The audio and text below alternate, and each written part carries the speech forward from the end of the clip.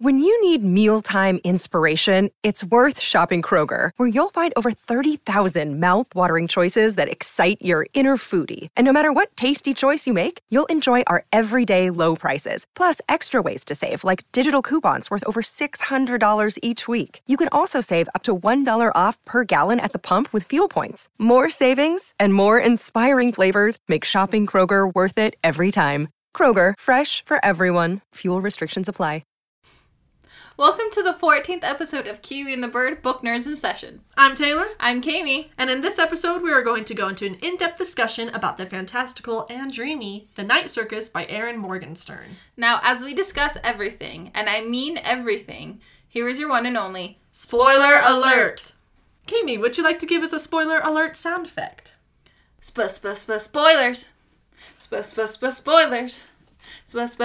Spoiler alert. And now, on to the show. So, I would die for this romance. Yeah. It's just, I mean, okay. Let's just back it up here. Okay? Beep, beep. They're essentially enemies to lovers. Essentially. I would say kind of like rivals to lovers, because they're in a competition. Oh, yes. Marco and Celia. So yes, Marco and Celia would be rivals to lovers, except I don't think they ever thought of each other as rivals.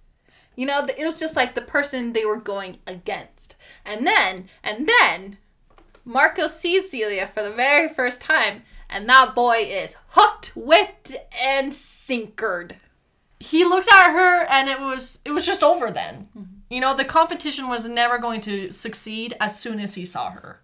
And you kind of get that sense, I think. As soon as he sees her, you just go, oh, you two are screwed. I also just really liked the scene where Marco and Celia meet for the first time, because obviously, like, Celia is going to audition to be the illusionist for the circus. And, like, that's going to be, like, her first move in this competition that her father's put her in.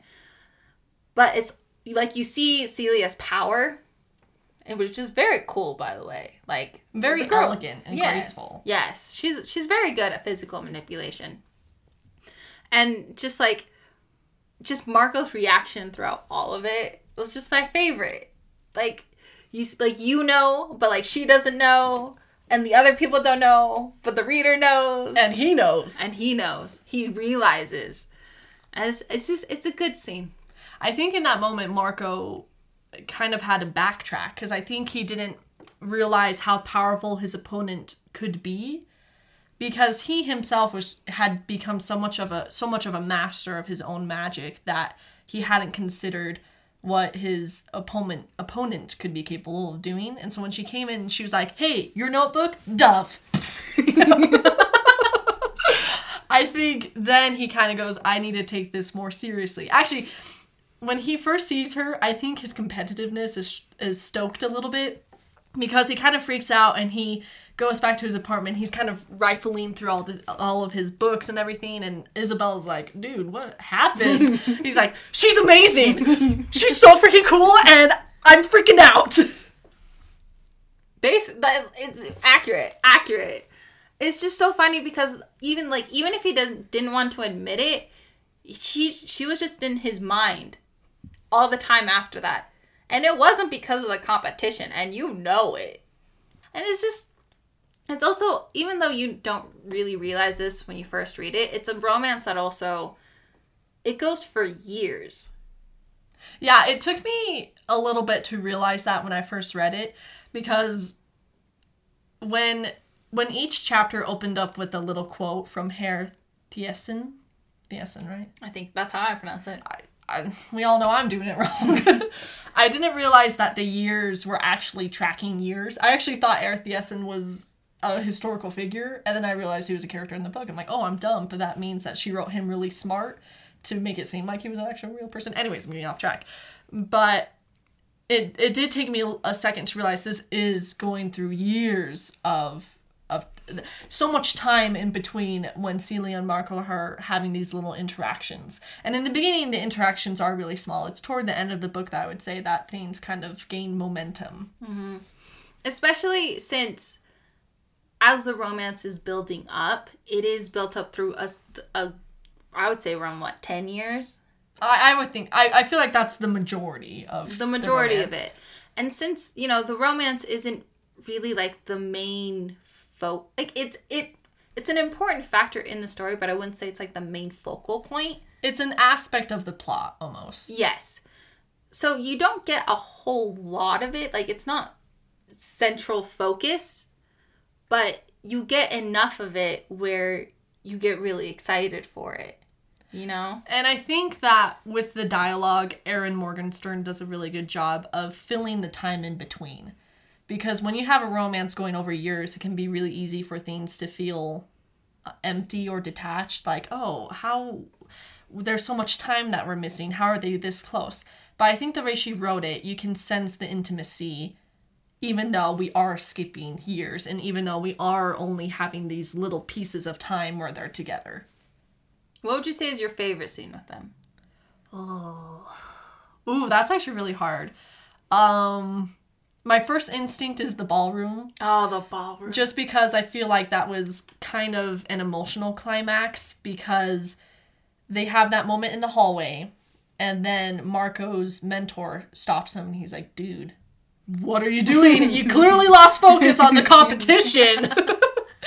and then Marco says, I love her. And he goes, everything amazing that I did, everything that I could have ever wanted to create, I created for her. Not for you, not even for me, not for the competition. I wanted to... she was just his sole purpose in imagining. She gave his creativity life. She was the basis for everything he wanted to be, everything that he wanted his creativity to be. And so I loved then how afterward he's like, screw you, mentor, Alexander in a gray suit. And he goes back into the ballroom and he's like, Celia! And he kisses her and I'm like, yeah! Woo! Yeah! Here we go. Yep. It was perfectly climaxed. Is that a word? It is now. Great. But like, it was built. Okay, so what Erin Morgenstern did in that scene is she kind of like put the basis down for the romantic tension with like their little moment in the hallway. Mm-hmm. I actually like, that's just a really small moment that I've always just really loved. It's always kind of stuck with me. Mm-hmm. But then she kind of like goes into like the tension between Marco and his mentor, and just like that building up all the way up to going back to the romantic tension with Celia and Marco. And it's just, and then everyone afterwards is like, what? Why is it so hot in here? Oh, get your fans out. One of my favorite moments was actually before that, when Marco's giving Celia a tour of Chandresh's house. And they're just like going through these beautifully described rooms. But then he shows her his magic of being able to make these great illusions of places, basically. Like a different scene. Mm-hmm. And it's just, you feel, there's just such intimacy in that scene, in the whole scene, really. And when they're kind of like dancing alone in the ballroom, just late at night, and then they touch each other's fingers and it's electric, and you're like, oh, that's the magic in the binding, but it's also love. And with great power comes great responsibility to kiss. It's just, even though there aren't a ton of interactions between Celia and Marco, since again the romance isn't a focal point, you still feel the intimacy between them. Mm-hmm. And you still root for them. I also really liked that scene in the mansion. It actually helped clarify a lot for me.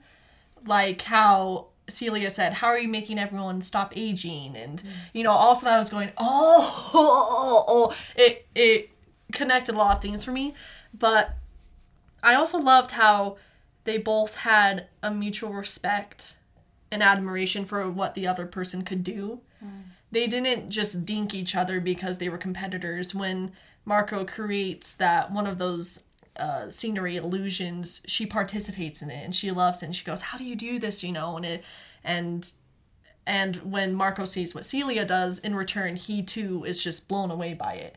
It's like they both astounded each other with their magic, and they didn't penalize each other because of one another's brilliance. I think I said that in a weird way. When I re-record, when I re-listen, it'll probably be really messed up.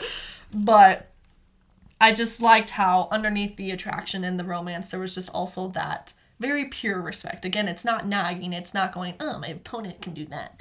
It can't. You know, it wasn't jealousy. They just, I think they truly blew each other away. One really cute moment during the mansion scene also was when Celia's like, stop doing that to your face, to Marco. And he was like, what? What am I doing? And she's like, I don't know what you're talking about. She's like, my father does the exact same thing. Like, that's not going to work on me. And then, like, he reveals his true face, and she's like, yeah, I like that one better. And you're like, oh. And from then on, it's kind of a thing that, you know, always use your true face with me. It's kind of almost like a trust thing. It is. If you wear your true face, then I know I'm actually talking to you. And it's just, and we're separate from the game. Like you said, the romance is so subtle, but each moment is super distinguished in my mind. I think in some romance books, there's just so much romance that you can't even keep track of each moment. And so each moment doesn't feel special. But every moment that Marco and Celia are able to have in the Night Circus feels so special because they are so sparse. And they feel so full and heavy because of that as well. I think a part of what made the romance great was the fact that they were anonymous to each other before Marco first saw Celia at the audition. And then Celia then realized in that scene in the rain with the umbrella that Marco was her opponent. And like, even from like that scene, even when they're not even technically even starting to be romantic. No, that was probably the start of when they were being romantically involved. Simply because, I mean, she was kind of like, what? Why am I not getting wet with this umbrella? Wait a second. And then, like, he runs after her, and then he's like, do you want to go get a cup of tea? I think it was, Prague? I think so. Something like that. This was my first time reading it, so I'm not definite. I don't know if I'm the one to consult. But. And then he's like, would you like to go get a cup of tea? And she's like, maybe another time. She's, like, so cheeky. When she did that, I was like, you take the freaking cup of tea, woman! But apart... I also know with Celia and Marco's romance, I liked how it kind of furthered their defiance to their mentors, since both of them were just completely unsure of like the rules of the competition and why they were doing this, and et cetera, et cetera, et cetera. And so when they found that they loved each other, it was just like that was kind of like the stepping stone in their rebellion against their mentors. It was like, we don't want to do this anymore. It was the ultimate card they could play. Because nothing can beat love. Food. Okay, food can beat love. Oh, but then you have love for food, which is then, again, love. Ooh. And that, you can't cancel that out. Oh, but also just the fact, even though the circus, circus, we're just going to say Circus of Dreams for pronunciation reasons. But in the Circus of Dreams, it was supposed to be their place to have their competition, to have their exhibition, right? But then as Celia and Marco became further romantically involved, they started making tents for each other, which was adorable. I mean, actually, they started making tents for each other before they even really knew each other, but, like, the fact that they, like, got more and more thoughtful as, like, as the book progressed was just adorable. I mean, Marco made Celia an ice garden. An ice garden. It's beautiful. What I love, too, is that, because, like you said, in the beginning with the romance, they weren't necessarily making the tents for each other, even though they were. They were making the tents to outperform their opponent, right? But they were still, in a sense, making the tents for each other. But then that did turn into something real and something magical and something that became, I think, Tsukiko, and I really hope I'm pronouncing that right. I think that's how you pronounce it. I think she described it as, I've seen the love letters you two have passed to each other, because each tent is a love letter. But kind of the coolest love letter ever. Seriously? Make me a tent! Don't send me paper! Don't send me... Make me a labyrinth! It's just, it was a very unique expression of love. Mm-hmm. It was also just a beautiful expression of love because other people could enjoy it as well. Like, people would go through the ice gardens and be astounded by the details and just the sheer beauty of it. Or they'd go into the cloud maze and be filled with wonder. Oh, it's just so cute. I just love the idea that someone loved someone so much that they made something so brilliant. There's the one aspect about the romance that always makes me feel bad, though, is Isabel. Yeah. Yeah. She got a little wrecked. She got completely wrecked. I mean, I kind of understand it on Marco's part, especially since while he was studying under Alexander, he didn't really have the chance to socialize with people, right? He was very lonely, and he only really had his books and his studies to really surround him. And so then when he finally gets some freedom in London, when he's like, I think it was 19? I think so. He meets Isabel, who he kind of mentions at the beginning. He's like, oh, she's kind of pretty. She's interesting. Because she has his book, his notebook that he left back in the cafe. And she's reading through it, and, like, they kind of talk. And I thought that they were actually kind of cute. Like, they had, like, their banter, and then they make out all of a sudden in the rain while he shows her this illusion of, like, this forest, which also, I mean, dude's got props. Yeah, I was just going to say, his moves with the whole illusion things, he's nailing it. He really is. And then after that, Isabel is kind of like, well, how do I help you? Because she loves him. Like, she absolutely does. And even though, but Marco. He didn't have to do it like that. He didn't. Even though, I think Isabel herself says this, where she's like, she wasn't ever really sure if he loved her. She just wanted him to love her. And in the sense that she was in love with the idea that he could love her, or that he was in love with her. And, like, she was kind of like the first person that he befriended, like, on his own. Like, Isabel, he wanted to keep Isabel away from the competition and the circus because, like, she was the one aspect of his life that he chose. Mm-hmm. But then Isabel's like, well, how are you going to go around in the circus? How is this going to work for you? Like, I want you to win this competition. And so the only reason she goes into the circus is for Marco.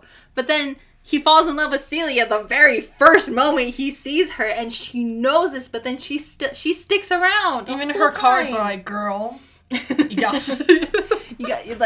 gonna get messed up. Your heart's gonna get freaking broken.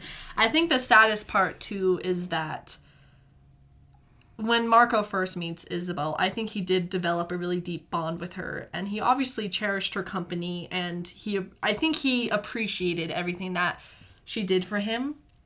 But I don't think he could ever love her for the simple fact that his focus was wholly on the competition. His whole drive and purpose in life was just winning. And so it's kind of like he couldn't love anything outside of that because that was his whole soul. I think at times Marco wanted to be more than just this competitor in this competition and have that be his whole life, which is why he kind of let Isabel into his life, but it didn't quite work out that way. And then when you throw Celia into it, which Marco was like, hey, how you doing? Then not only is this competition his soul, but it's also become his love as well for her. Ooh, imagine Isabel, though. She's reading tarot cards, and then she's like, oh, there's a new tent. I'll go check it out. And it's Marco's freaking love letter to Celia, and it's an ice garden. Oh. I mean, ouch. And there's that scene where he finally tells her, like, he finally confronts Isabel, and she's like, did you ever love me? And Marco just straight up says, no. I'm like, Marco! Where's the charm? Where's the charm now? Where's the illusion now? Where's the forest? Though I don't think he meant it like, no. I don't think he meant to be malicious with it. I think he intended to be honest. And with that honesty, I don't think he also intended to be harsh, but it sounds like that simply because I think he really organizes his emotions, and that emotion never was hers. No. Oh, but then when the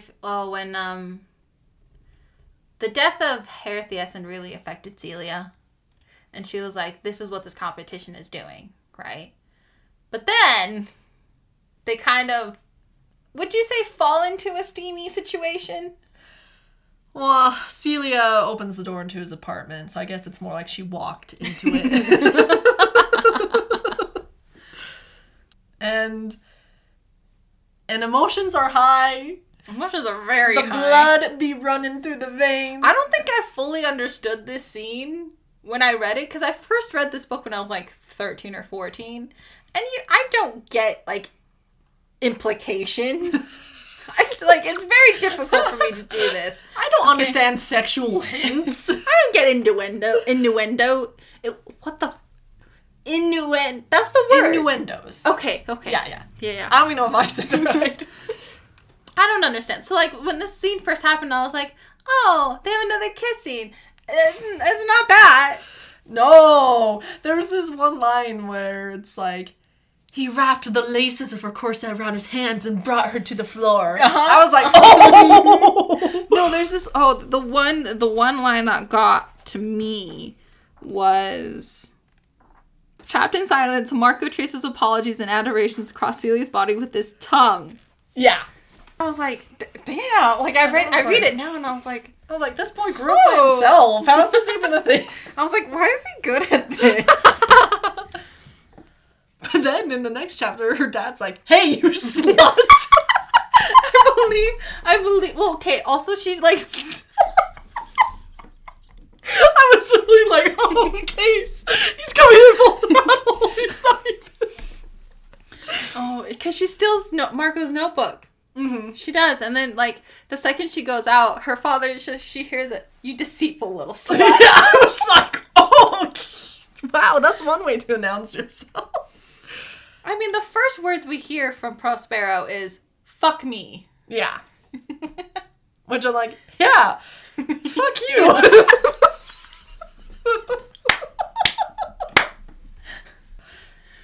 So at this point, when they have their moment. Wink, wink. Sizzle, sizzle. Hot, hot. At that point, though, Celia knows that in order for the competition to end, one of them has to die. And obviously, they're in love with each other, so... nuh-uh. Not the best option. Not ideal. Yeah.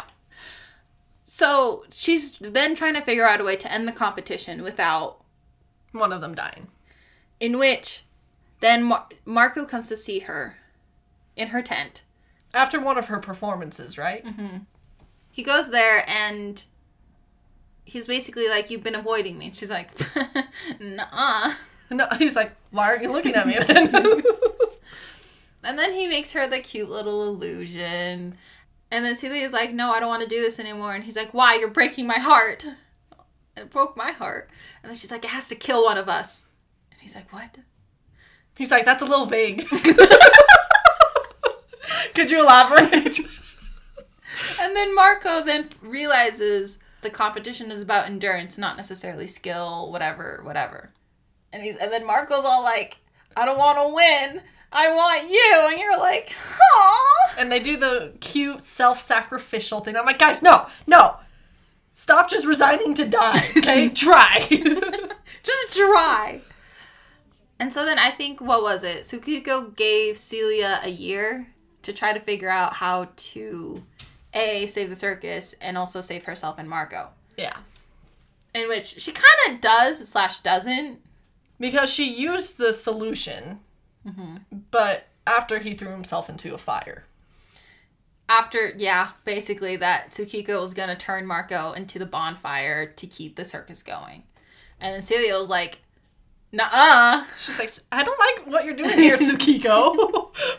So basically she like runs towards Marco, hugs him, does some magic. Ooh. And she basically becomes one with the circus, kind of in the way that her father is, but not quite. She also tried to do it with Marco, but he's lost for a time. For a wee time. Celia's like, I am one with the circus with me. Marco, you say it. Marco? I love the moment, though, when, in order to try to get Marco back, Celia and Marco talk to Bailey and try to kind of get Bailey to take over the circus so that they're able to kind of be together and da-da-da-da.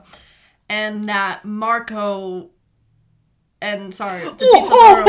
You know what I'm talking about? Where they're in the tent with the wishing tree, and Marco explains that you can make a wish by lighting a candle on another wish. And Bailey says, well, what did you wish for? And at the very end, Marco goes and whispers, I wished for her. And you're like, oh, the feels. Oh. I was like, the way that just Marco felt for Celia, like he just felt so strongly for her. Though I have to wonder, because we learned that Tsukiko is Alexander's past student. She was the one who was involved in the last competition, but she also fell in love with her competitor. Mm-hmm.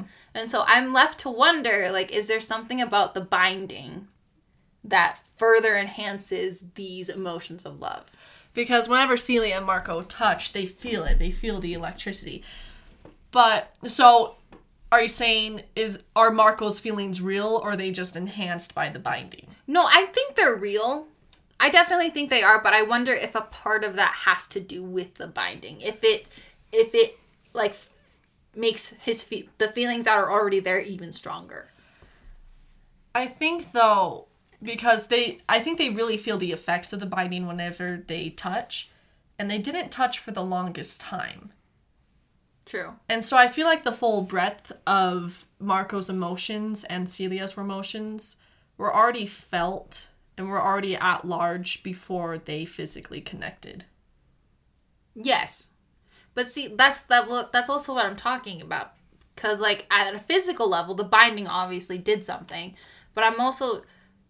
Does it bind them on an emotional level? Yes. Oh. I feel like no.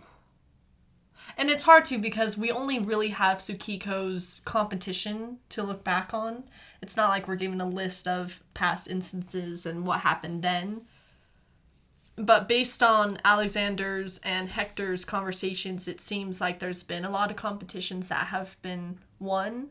And it sounds like a lot of them were simply won. Not that it was a tragedy like it was with Tsukiko, where she lost her loved one, and Celia and Marco, who also fell in love. So to me, it doesn't seem like it binds on an emotional level, because it seemed like Alexander and Hector were really surprised that Celia and Marco fell in love. See, for me, I didn't feel like I didn't think that they would be surprised. I didn't think that they were surprised. I thought they were just kind of like, I don't want this to happen again. Because I think there's this one line that Tsukiko says when she's talking to Marco. When she's talking about her competition. Or maybe she tells Celia. There's that point, okay, basically, at some point, Tsukiko's basically like, our mentors don't understand what it is to feel emotions, and they don't know the effects of the binding. Mm-hmm. Because they themselves have never been bound like they have been. Like the competitors have been. And so, but the fact that she says the effects of the binding, especially since she is talking about her competition and the fact that she felt like her only love was Hinata, her competitor. Mm-hmm. So, like, that's what makes me kind of, like, sit and wonder, like, is there something to this? I don't know. I don't know. Yeah, I don't know either. I feel like that's something that would have to be asked to the author. I think so, too. I think there's enough in the book that is resolved within the plot, but there are these little things that are mentioned which just makes you wonder. And I think that this is one of those things. Without the binding, would Celia and Marco have done what they did? Would they have felt as strongly for each other as they did?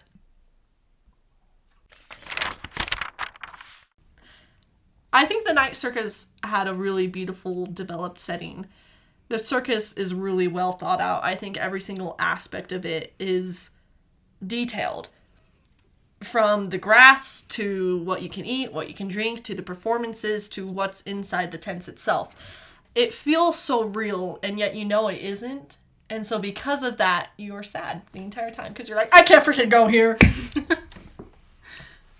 I think the way Erin Morgenstern wrote it was brilliant because you get to see the circus through the eyes of multiple characters, but she also adds pages of which it's as if you were there. She writes it in second person, which is you. So you get to see the circus within your own, just kind of like in your own head, just with you. And then you get to see it through the characters as well, which is a brilliant way to kind of make your setting a character itself. You get a 360 point of view. And just the way that she describes it also is just magical. From the food to the colors to the tents to the people to just everything. I told Kami, though, when I finished the book through a text that the circus is so beautiful and magical, and it is just this uproar of entertainment. It's this fabled place that, like I said, you wish you could go. But to me, there is also something very sad and nostalgic about it, because you have all these beautiful wonders, and from the patron's point of view, it's just everything you could ever hope. It's all of your dreams manifested. But then when you get the background information of what's going on behind the circus, you know, the people aren't aging, there's this competition going on, there's kind of a lot of pain involved. Everything else about the circus kind of gets this heaviness. Yeah, the more you get to know the circus, the sadder it becomes. The way that you see this is kind of through Bailey's eyes, simply because like when he was a kid, he would visit it and, you know, he fell in love with it and everything. And then he kind of, like, there's that scene where they ask Bailey to be the proprietor, to be the caretaker so that the circus can go on. And as they're going through the circus, Bailey kind of sees, like, the behind of it all. The cloud maze, for example, where it says, the last time Bailey entered this particular tent, Poppet was with him and was filled with a dense white fog. Then, and Bailey has difficulty believing it was only days ago, the tent had seemed endless. But now without the cover of mist, Bailey can see the white walls of the tent and all the creatures within it, but none of them are moving. But I actually thought the circus was a good kind of analogy to Celia and Marco's magic, just in the first place. Because at first it seems very magical and for the it's actually... Never mind. This is just me. Sorry. No, it doesn't make sense. Anyway, I don't know where to go from here. You were talking about how the circus kind of reflected their magic. And I think I know where you were going. In the beginning, Celia and Marco are at their most powerful. So their magic is reflected in the circus. Because everything's so bright and vigorous and it has energy. But then the more years that go on, the more tired they are, the more exhausted they are. You know, Celia's literally trying to keep the whole circus up and it's really pulling on her. And so the magic is still magic, yes, but her exhaustion is ringing through. I think Marco was able to sustain himself a little better because he didn't directly tie himself to the circus. He only used it as a power source. But even still, just the longevity of time gives way for the fantastical to fall away to just exhaustion. It is a battle of endurance, and I think that endurance took its toll on the circus. It did. But I like the fact that everyone loved the circus so much and what it meant that they tried their hardest to get it back up. And I love, too, how you feel the love for the people who created the circus, but you also feel the love of the people who visited it, like the following that Erith Yessen created. The Reverse. Thank you for saying it, because I was going to say it wrong. But I loved that, because I felt like that was really realistic. I think when you have a circus that amazing, you would create a kind of a cult following where people would do everything they could to find the circus and figure out where it's going, and they'd write and report about it, and they'd create a little community within themselves of just respect and love for one thing. You know, it is kind of like nowadays, you know, you have fandoms and you have groups of people who just love different things and they connect through each other in wanting to love that thing.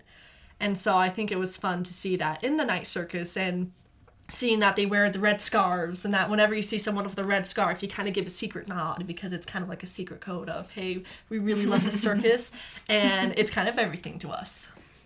I liked that every river was different, and like they each had like their favorite tents, or maybe they loved just roaming around and everything. It was a very wholesome aspect to the circus. It's probably the most pure aspect, I'd say. Probably. Because they're just wholly able to enjoy it. They were. It's just like they didn't need to know the mechanics. They didn't need to understand everything or why it was there. They just enjoyed it for what it was. Mm-hmm. I would be a part of that. Oh, absolutely. I don't, guys, I'm thinking it's gonna be in the United States. Road trip?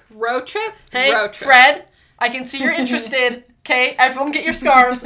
We're packing it up. What would you say was your favorite tent, though? My favorite tent of Celia and Marco's, or just in the circus's entirety? Entirety.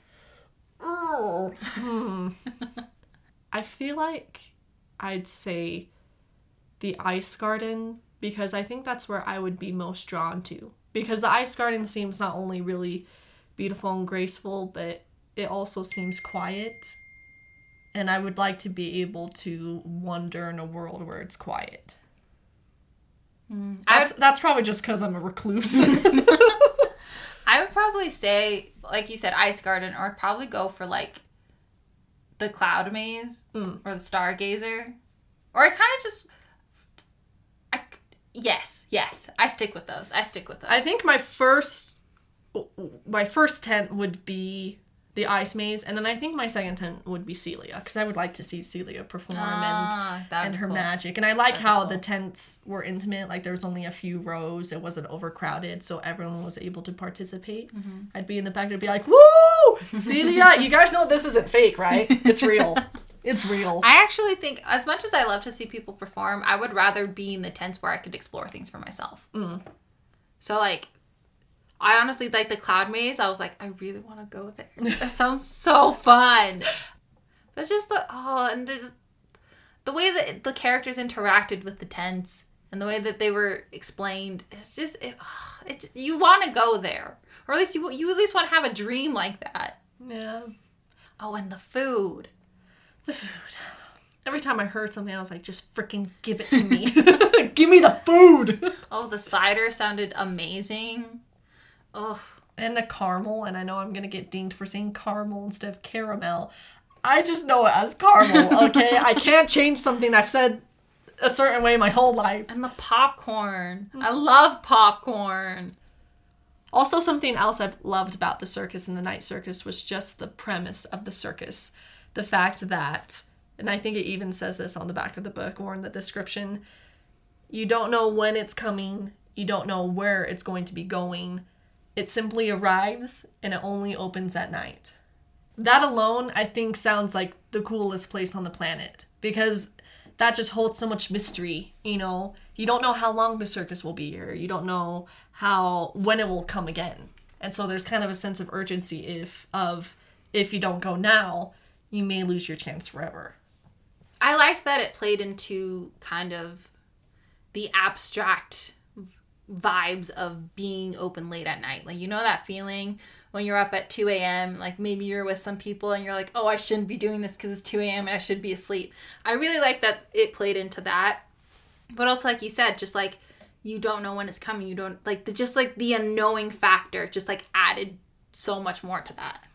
And just the sense that the way you feel the anticipation of this circus, you'll never feel like that again. And I think Bailey perfectly reflects that, because the first time Bailey goes and then leaves, he has a yearning for it for the rest of his life, where he's just seeking in every moment to feel the way he did at the circus. I want to feel that. I want to feel it. I want to yearn for something. I want to yearn. Yeah. I want to eat.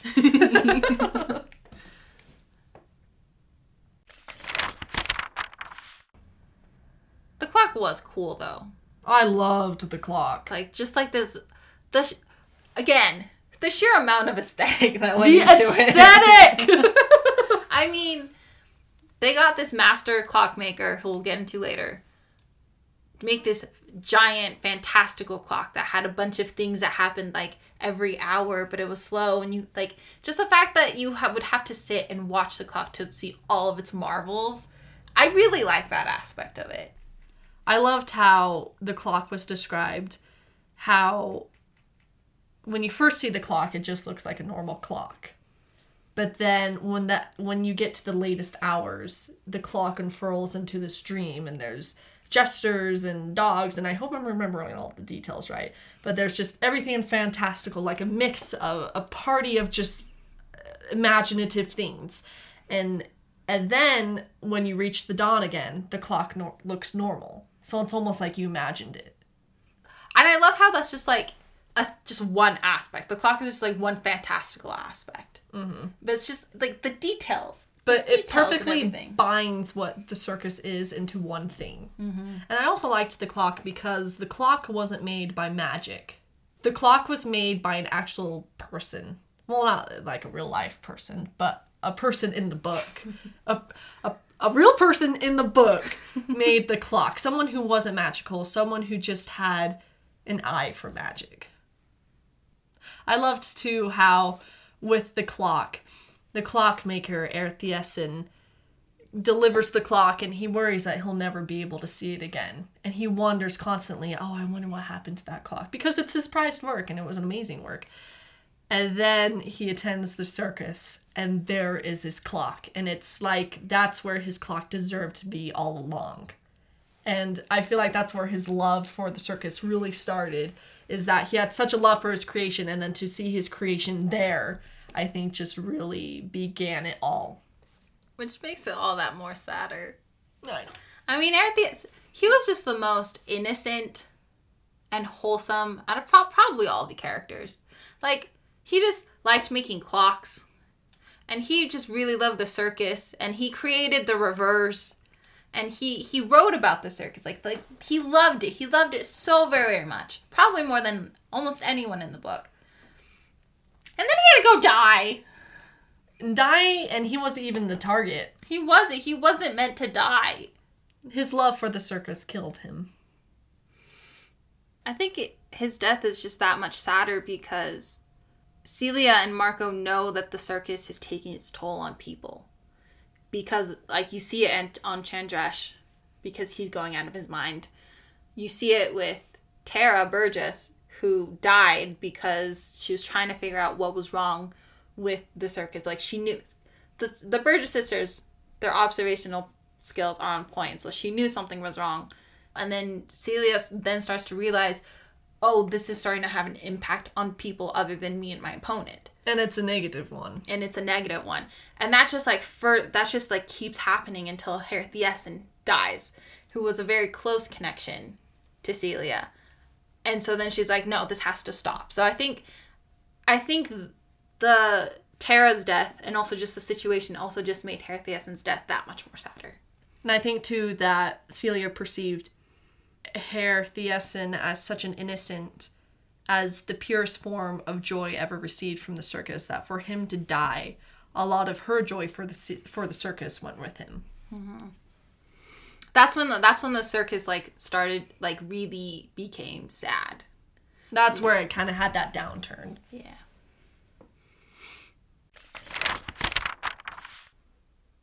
I'm not gonna lie, I would totally want to go to a midnight dinner.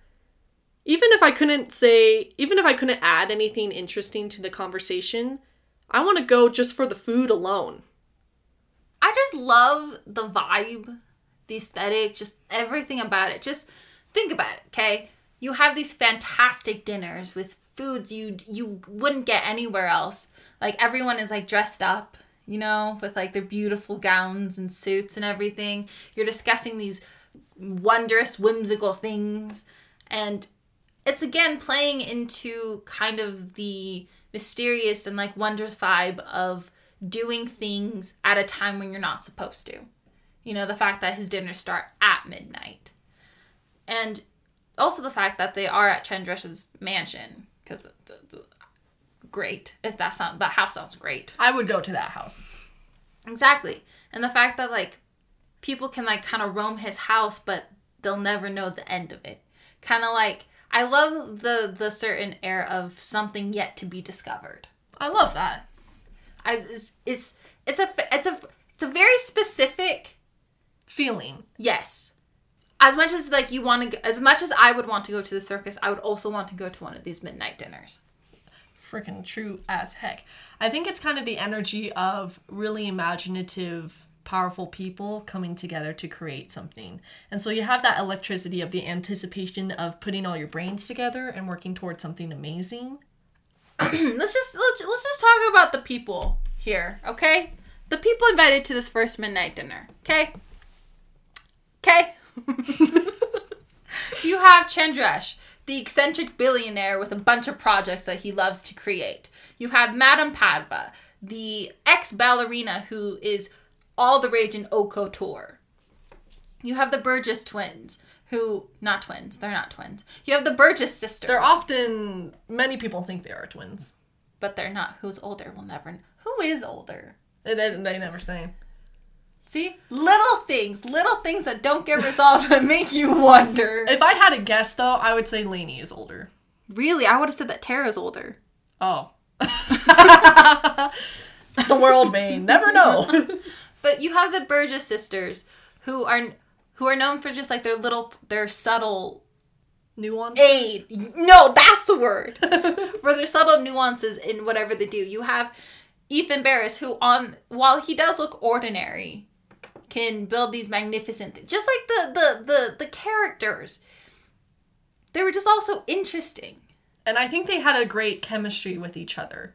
Oh, the dynamic was beautiful. That's part of what made the Midnight Dinner so cool. And they all stoked each other's creativity, and I think they were all very supportive of each other. There wasn't one person who was the odd one out. They became a team. It's like they became a family. Yeah. And then, well, a few of them died. A few of them dead. Dead. A few of them dead. In conclusion, I just want to make a midnight dinner happen at least once in my life. You know, maybe when the podcast gets 20 million listeners, we say, hey, special event. We're giving out tickets to the midnight dinner. Come join us if you want to talk. And no one would apply. Well, first we need an eccentric billionaire. I'll marry for money. It'll be hard, but I'll do it.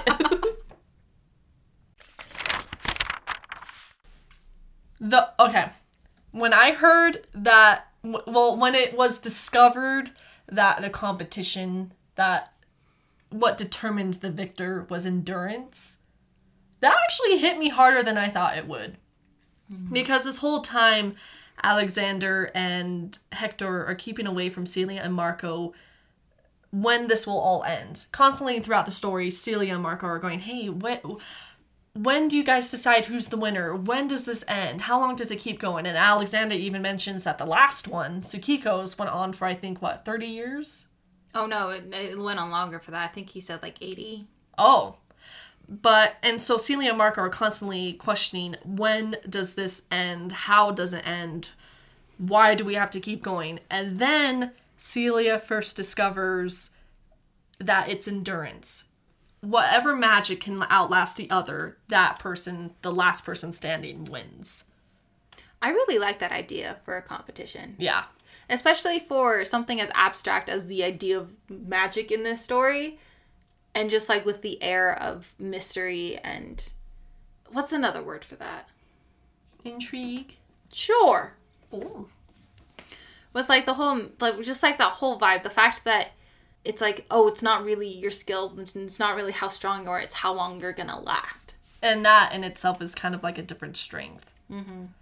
I like, too, how it was unexpected. Because you don't really think of magic as tiring.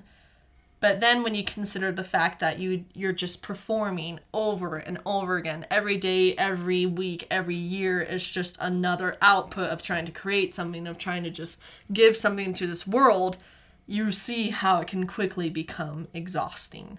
And with Celia and Marco as well, Celia is quite literally holding the whole circus up. With Marco, he's slowing down everyone's aging. Like, their magic is taxing. And it's a subtle build of tiredness, I think. And so I liked the idea of, at one point, one of us has to give out. It's an inevitability. Mm-hmm. Okay, let's put out the suggestion that if Alexander and Hector were to go into a binding and be in a competition, who do you think would last? So if the competition wasn't about endurance, if it was about something else, I would say Hector. But when I discovered that the competition was about endurance, that changed how I thought of the competition and how I thought one certain type of magic would win. So if the competition is about endurance, I would definitely say Alexander. See, I don't know, because I feel like Hector has this competitiveness inside of him that would drive him to win. But I think he's impatient. He burns bright, but he burns out. That's also true. Because even with his whole ghost problem right now, he probably would have succeeded if he hadn't done too much. If he hadn't... Too soon. Yeah. Interesting. So my question is, why doesn't Alexander just do that? And that's the thing. That's why Celia is like, hey, stop using us as your pawns. You two just actually be... You two just confront each other. And I think it's because they both fear they would lose. They both see a strength in each other that they think they themselves don't have. And so they don't want to confront their own weakness. But I also wonder how long a battle between them would take, and if one of them would eventually just get tired. If one of them would ever just concede. Maybe they fall in love. Who knows? I mean, they've known each other for a very long time. there is the romance. Theirs is the romance. I mean, it's student no.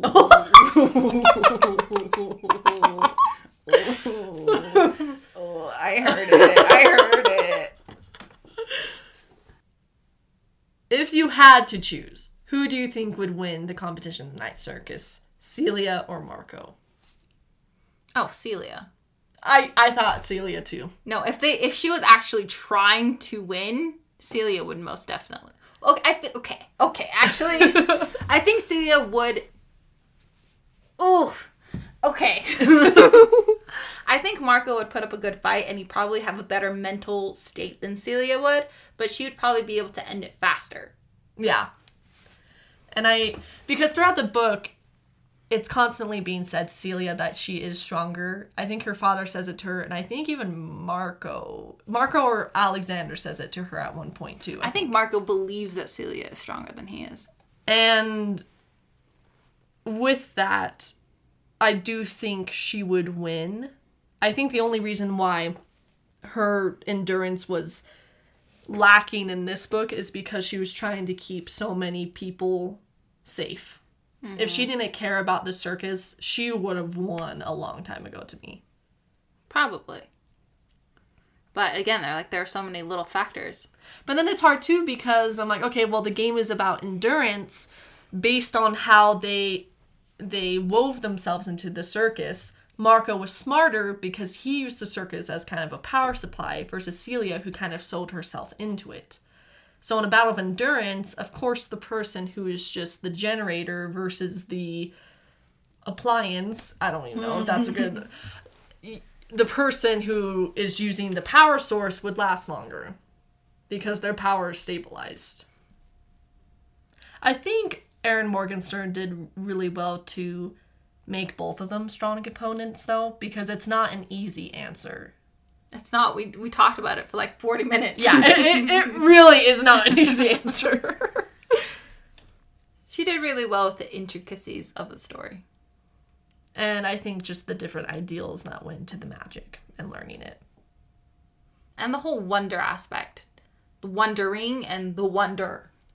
And the application of just everything involved. The application of magic, the application of the circus, the application of the competition. because I think they all intertwine very seamlessly. They do. Isabel was an interesting character for me for multiple reasons. One being her impact on the story, but also just her as a fortune teller. Like me, myself, I kind of consider myself to be a little psychic. And I always loved the idea of tarot cards. So just that, I'm just like, Isabel's pretty cool. But also just like the mystery behind her. Because I think at some point, Marco mentions when he's talking about his notebook where he has the names of all the people in the circus. He says that he has Isabel's name in there, but her real name, which means like Isabel isn't her real name. And we also know that she ran away from an engagement. We also, like, she has just like this mystery behind her too. Like all these characters have this mystery behind them, but like Isabel's like kind of has my interest piqued. I liked Isabel because she affected the story in a very subtle way. And I think she subverted the trope of the scorned lover. Because usually when you have a situation like Celia Marco's and Isabel's, usually Isabel would do something to sabotage Celia, or, you know, there would just kind of be romantic chaos like that. But Isabel actually really liked Celia, and she really respected both Celia and Marco. And I think slowly she realized her placement in the circus was just more than just spying on Celia for Marco. She found a family there, she found a home, she found where she belonged. And I think in that sense, she found where she's happiest. And so I think the circus became something more for her. And I think through the circus, she too became more herself. I liked the fact that she did have a little bit of magic within her. That she did have the ability to read someone's future through her tarot cards. But also that she kind of learned some more later in the story.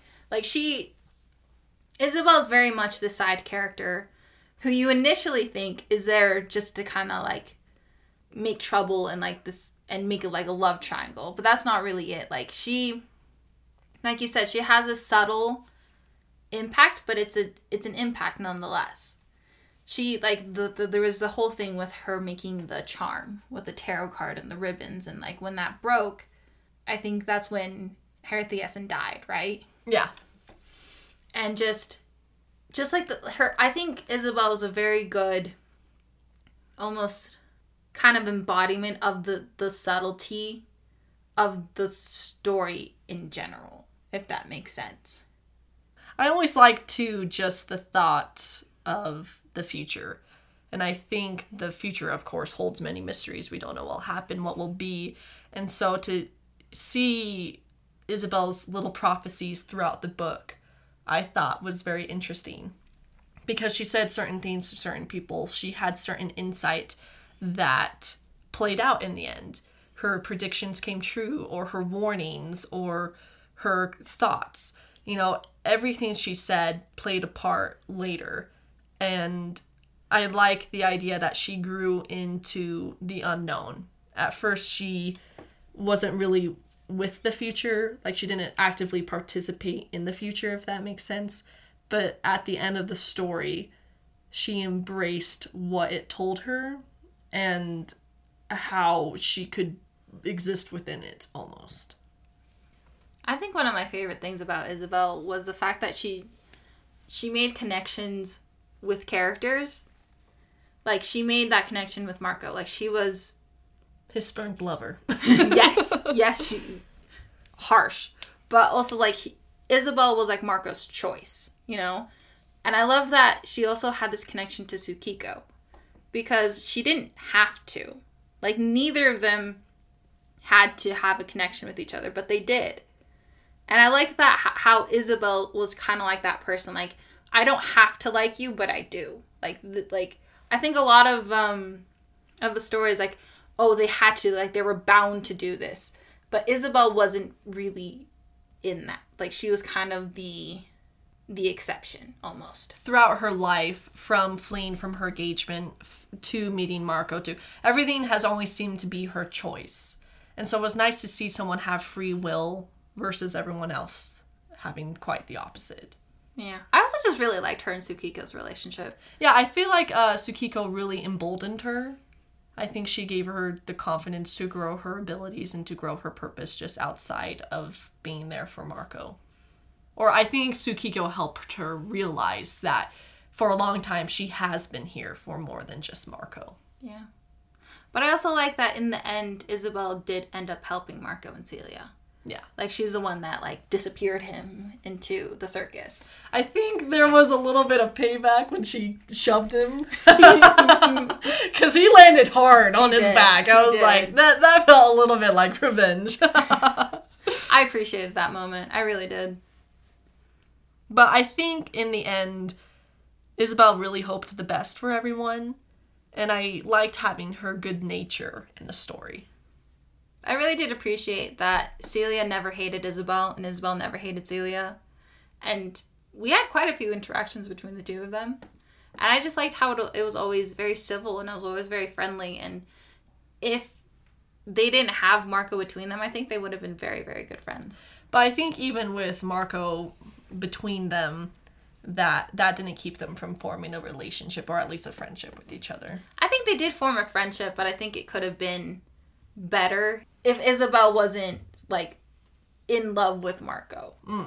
Especially since she saw how he loved Celia, but, like, wouldn't tell Isabel for years. Oh, Marco. But he did wrong. He did Isabel wrong. That was not good. That was no. But, like, the fact that she, like, still stuck with it, she stuck with the circus for years. And in the end, she still helped them. Like, she's a very kind soul. Yeah, I think that's kind of the perfect way to encapsulate her. It's just, she's very kind.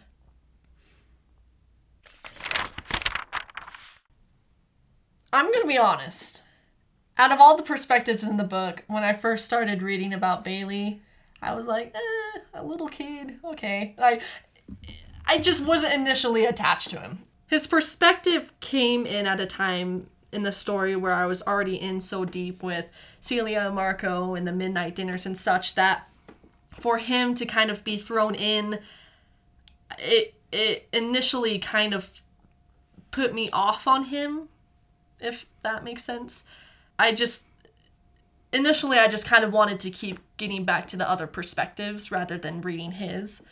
But I read through Bailey's perspective, and the more I read it, the more I began to see its value. In the beginning, I think his perspective more so served as another way to see the circus.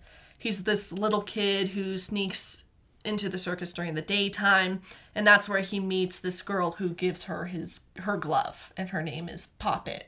And the circus leaves, and then for years, Bailey is just always yearning after this incredible place that he just wants to see again and again.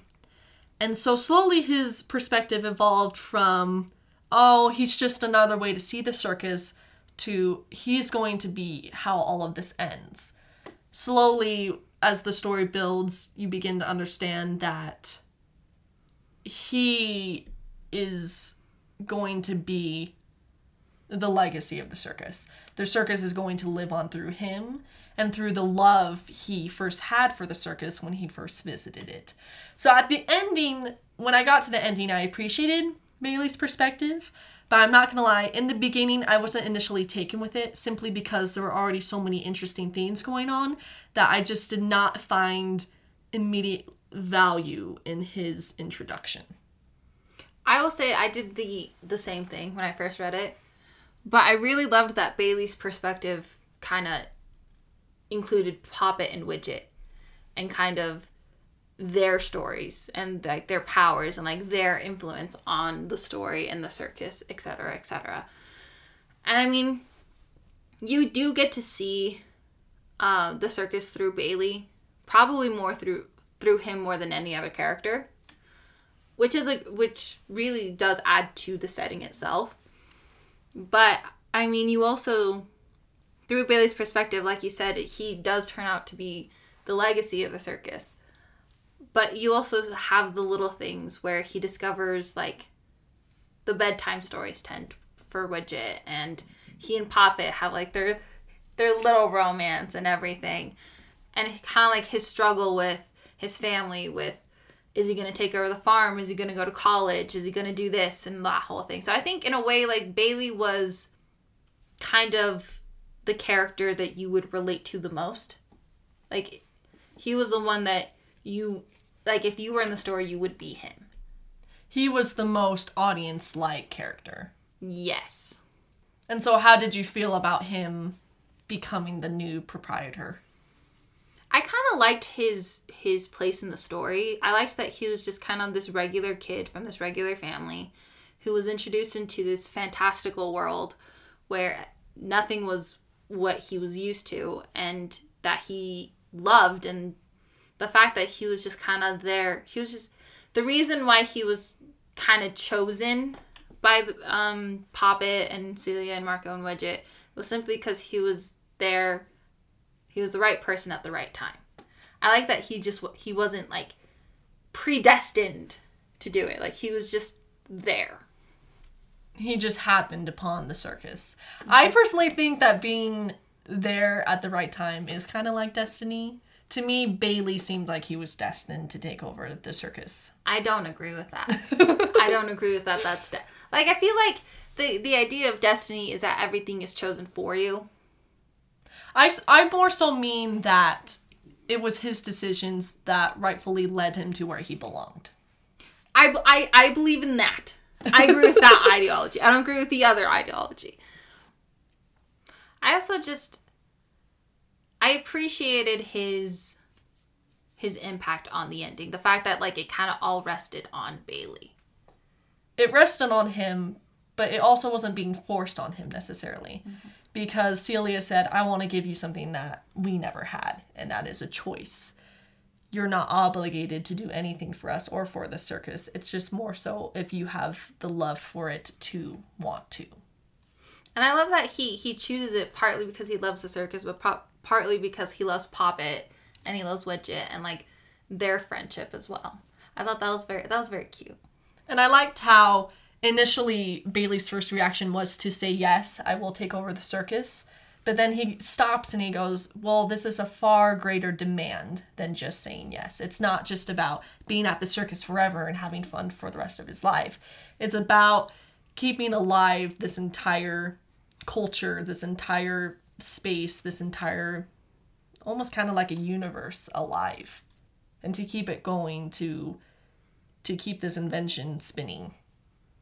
Basically. Which, I like the fact that even though he, like you said, like, he loved it so much, but he still took the time to, like, kind of hesitate and actually think about what he was getting into. Now, with the ending, though, the ending, Bailey is the new proprietor, Celia and Marco are wrapped deep within the circus, but the circus still goes on. Past that, what did you think about the ending? Well, first, I loved the addition of Poppet and Widget to the story. I liked the idea of them being born on the opening night of the circus and, like, kind of the years of progression with the circus are kind of followed through them. And the fact that Poppet and Widget both have magical powers because of the night of their birth. But honestly, it was kind of mind-blowing, the ending for me, because Poppet goes to Chandresh and is like, I want to help you move on. Like, will you sign over your proprietorship to this guy, Bailey, my friend, etc., etc. Lover. What? And I like how Poppet kind of, like, helps Chandresh with his new project of making this museum, right? Mm-hmm. And then you have Widget with Alexander, and they're having conversation, and you learn a little bit more about Alexander and the whole competition and, like, his reasons for doing things and his beliefs on other things. And then you figure out at the very end that Widget is the one who is narrating the story. And then you're like, wait, what? And it's incredible how Aaron Morgenstern does this, because the very first line of the story is the very last line of the story, which is like circle, inception. And it's an identifiable line. Like, you don't forget the first line of the book. You don't. When you hear it at the end, you immediately recognize it and you go, oh.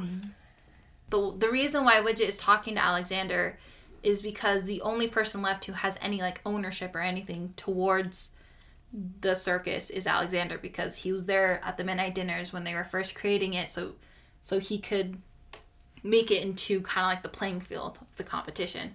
And so Widget is there to convince him to give it back.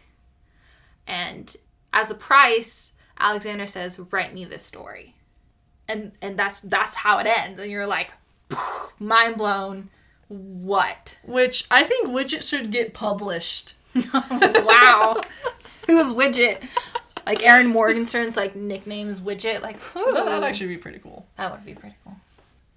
When Widget first starts telling the story, though, and you do realize it's this book, everything just kind of feels complete, I think. It does. I also like that the very, very end of the story isn't with the characters, but it's with like the perspective of your perspective in the story, because it ends with you looking at like the in memoriam for Herthiesen and Chandresh, and then being handed a card where it says Mr. Bailey Alden Clark, proprietor, and it has an email address. Do you know when email was invented? The 90s. I thought it was in 2000. What? Okay, so basically, the email suggests that the circus has gone on for a very long time. To this day, essentially. Basically, to this day. That Celia and Marco in their corporeal... That's the word, right? Yeah. Forms are still keeping the circus alive with Bailey as a proprietor, which is a beautiful way to end it. A beautiful way to end it, because then you know that the legacy does live on, that Celia and Marco do live on, that Bailey does live on, that the story isn't just a story, that in this universe it is something that still lives and breathes to this day. This world is continuous. Or can be, dependent on your imagination. I will say, though, little hurt that the night circus hasn't come to our town yet. We have tons of fields where we are. Yeah, for no reason. But for the reason of the night circus. Well, that'd be so freaking cool. I'd go all the time. So I would like to make a petition. Come see us. Not really, though. Don't find us. We're really not into socializing. No. Don't talk to me. I'd like to come into the circus when there's no one there. So like 4 in the morning? Yeah. Yeah. I'll wear a red scarf. I'll be warm.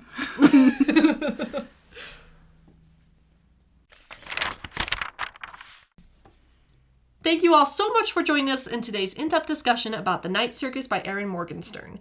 We hope that you will join us on our upcoming episodes. If you enjoyed our content, don't be afraid to subscribe to the series and follow us on social media. On both Twitter and Instagram, we go by the handle at Kiwi and the Bird. And remember, like a library, at Kiwi and the Bird, shh happens.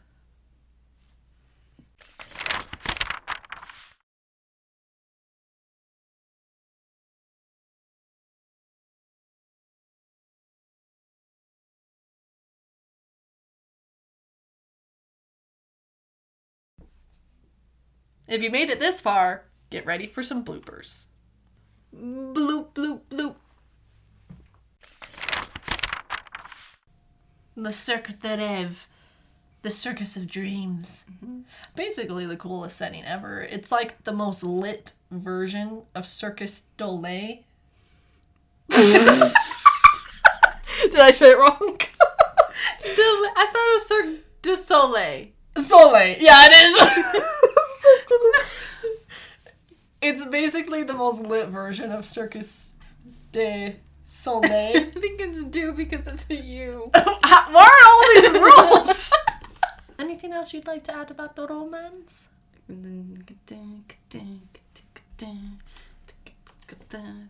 That's my thinking music. It's like Jeopardy, except not as scary. My favorite thing is that everyone's like, no, I don't need a guy, okay? I really don't.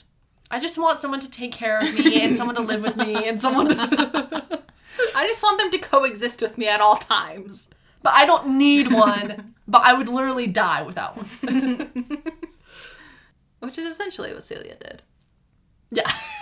I don't need a man, but if anything happens to Marco, you're all dead. I'm killing all of you and then myself. If someone throws him into a freaking bonfire, I am burning with him.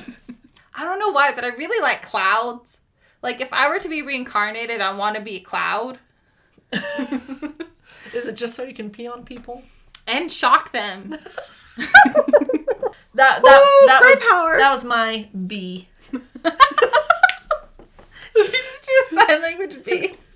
Though, the chocolate little mouses with the licorice, and those sound delicious. I don't like licorice, but I'd be down for I chocolate. love red licorice. I love it. Not black, though. Oh, black is disgusting. Who in their right mind would eat that? Okay? It's like, it's as if rubber was made into a candy. We're going to Circus du Soleil. I think it's Cirque. What is it? Hand sliding down a car window. Why? Just why? I don't get it. It's to signify the passion, Taylor. To signify the sweat. Gatorade, okay? She was so enthralled in the throes of passion that her hand had to slide If my hand was ever that sweaty, I would throw myself off this ship. I freaking swear. I couldn't freaking if my hand was even implied to be that sweaty, I'd freaking chop it off. Oh, ooh, I'm gonna put this down. I can't have props. I had a lip sync. The other kids would be like, hey, she's not singing. I'm like, I have a note, okay? I have a doctor's note. What do you have, Jeremy? I use an inhaler, okay? So suck it. I'm not the captain, so I get the lifeboat. We'd beat the lights. Yeah, we would. You're freaking right. We'd be delightful. Any person would be freaking lucky to have us at their midnight dinner. Mm-hmm. I literally gave myself goosebumps from thinking of food. You go. No, I do it. In which year, though? 1989. Tammy, that's hot. Thank you. You really are a psychic of technology. It always ends with demons and your boy. It actually often does. Yeah.